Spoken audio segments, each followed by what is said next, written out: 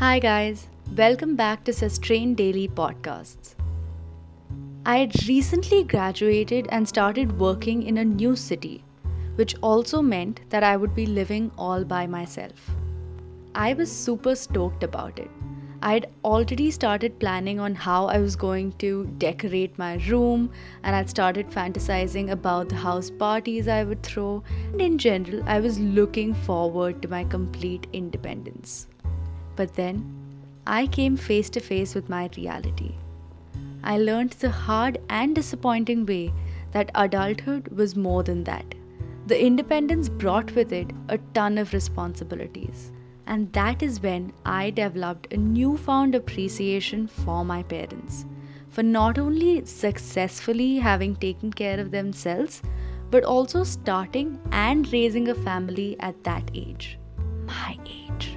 And every day since, I understand the decisions taken by my parents a little more and learn from it. So today, we're going back in time. We're going back to our childhood to learn a thing or two about sustainability from our parents. Point number one, the most roles played by the newspaper. If the newspaper was an actor, it would be Johnny Depp. To be clear, I was talking about versatility. After being read, the newspaper would go to a dedicated pile which would then be used in multiple ways. We would not only use it as a cover for our notebooks, but also as a mat in our cupboards and shelves. As a kid, I was strictly instructed to lay out newspapers on the floor before I tried to do anything creative, whether it was painting, making a pot out of clay, or even making wax candles. The artist in me will always remember newspaper as a true buddy which was constantly there with me. Talking about constants, every time I moved homes, which was a lot, newspaper was there for me. It kept my precious glass articles safe. Talking about glass, the newspaper quadruples as a great wipe for glass surfaces after you apply Colin. Look at the knowledge adulthood has equipped me with. I'm kidding. Newspapers can really solve a lot of our needs. And if nothing, you can always sell them as Ratti. I low-key fear the time when newspapers won't be a thing. My house has already opted out of the newspaper subscription, so we have to get our supplies from our lovely neighbors. But when newspapers cease to exist, we're going to have to buy all of these different things that newspapers do for us. Let's come back to the present and move on to our next point. Point number 2, the tradition of passing things on. Remember the Weasleys from Harry Potter?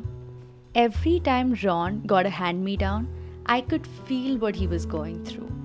As a kid with a lot of older cousins, 70% of my wardrobe was clothes I had inherited from them.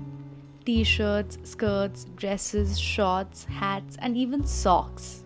And I recently understood that it wasn't because my parents loved me less or that we weren't well off, but because it didn't matter. Like, nobody would look at a kid and give a damn about what they were wearing. At least that was the case back in the day. Now, whenever I go to Zara and check out their kids' collection, well, because it fits me and that's beside the point. So whenever I go to Zara, I wonder who, and more importantly why, anyone in their right mind would pay that much for something a kid is either going to poop or puke on. Talking about poop, I remember even my textbooks. I'm kidding. But genuinely, we'd formed this hierarchy in our samaj or our community where the moms would book which seniors' books they wanted. In simpler terms, if I was in grade 5 and there was a kid in grade 4, the mom would contact me to book the books. See what I did there? And because I was an obedient child who kept her books neat, I would start getting calls even before I gave my exams for that year. So that was great. I've used my cousins' textbooks and guides and then passed the same on to my juniors. And because CBSE barely ever changed or updated their course, these books would usually be used by at least 3 kids. I even wore my own uniform for 2 school years by just opening the hem of the skirt in the second year. You don't need to be spending so much money on things that are already available in a fairly decent condition. Forget childhood. I still take my mom's old Fab India kurtas, which she either can't fit into or has herself worn for multiple years. Fab India as a brand provides evergreen, great quality stuff, so it doesn't even feel like it's old. I have at least 5 of my mom's old kurtas from 10 years ago. They look and feel just as great. And for home clothes, I take my younger brother and dad's old t-shirts because loose t-shirts are comfortable and you can wear whatever at home. So I have grown from hating hand-me-downs to loving them. Old t-shirts bring us to the very popular point. Point number 3. The fate of old t-shirts. You know that one old t-shirt that you have and love and refuse to give away or throw? The minute you let it slip out of your sight, your mom is going to take it, tear it into pieces, and make a pocha out of it. I didn't know there were separate cleaning cloths that you could buy until I moved away from home. I just assumed everyone used their old clothes and towels for cleaning because they served the purpose. The rest of our old clothes would go to the orphanages annually. To put it simply, decent re-wearable old clothes would go to the orphanage and the torn and defected ones would end up as pochas. Recently, I have also seen a lot of DIY videos of old clothes turning into bathroom mats, cushion covers, plant hangers and whatnot. It's super creative and looks fun. Point number 4. Hoarders of containers. I'm sure this has happened to you at least once in your lifetime. You were hungry and craving something sweet. You make your way to the kitchen, open the snack drawer or cupboard, and find a circular aluminium box which has butter biscuits embossed on it. Your mouth starts watering and you excitedly open the box to find a sewing kit inside of it. Now, I know that your parents wouldn't keep a sewing kit in the kitchen.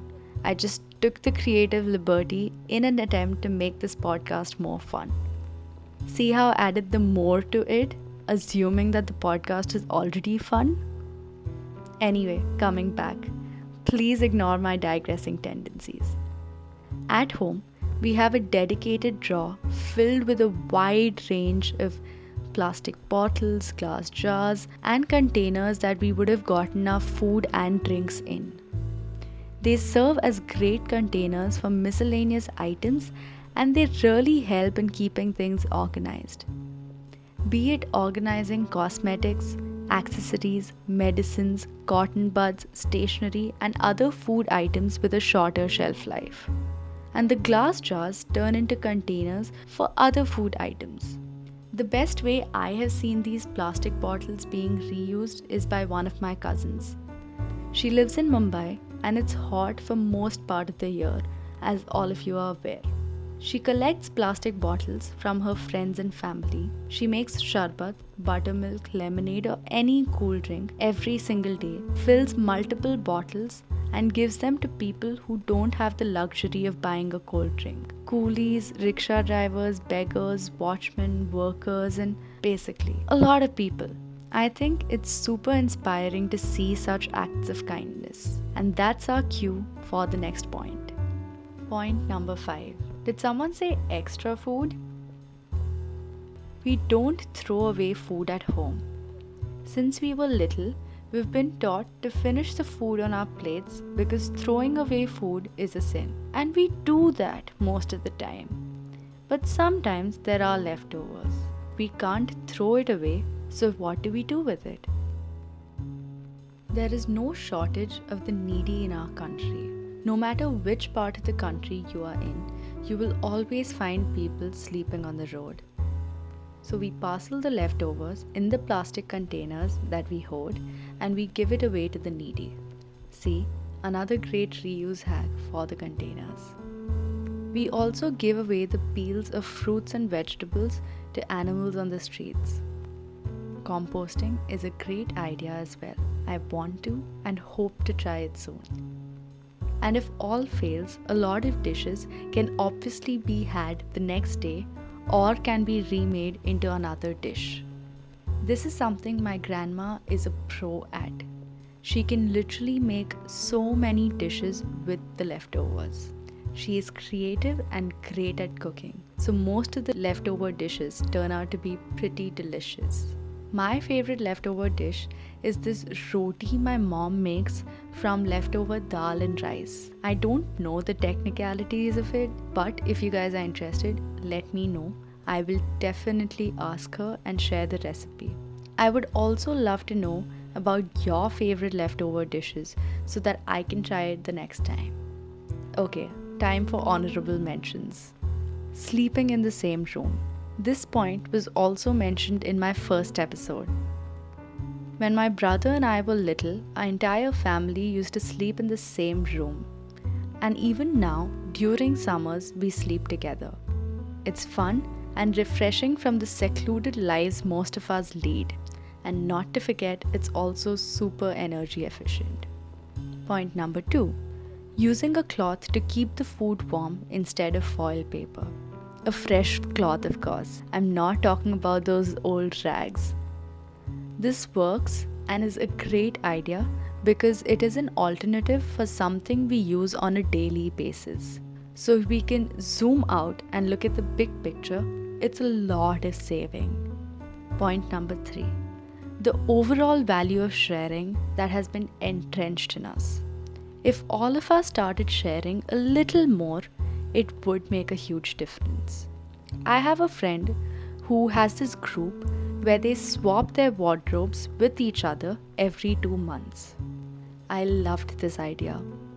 It feeds our need, which was created by capitalism, of wanting something new and fresh while making the best of these clothes. I already made plans to do this with my best friend who shares a similar taste in fashion as mine, and the size can obviously be worked out. So that's it, guys. I hope you had some takeaways from today's episode. There are definitely more points that can be added to the list. Leave down a comment with the points that I've missed, and hopefully, we can make a part 2 of it. Take care and stay safe.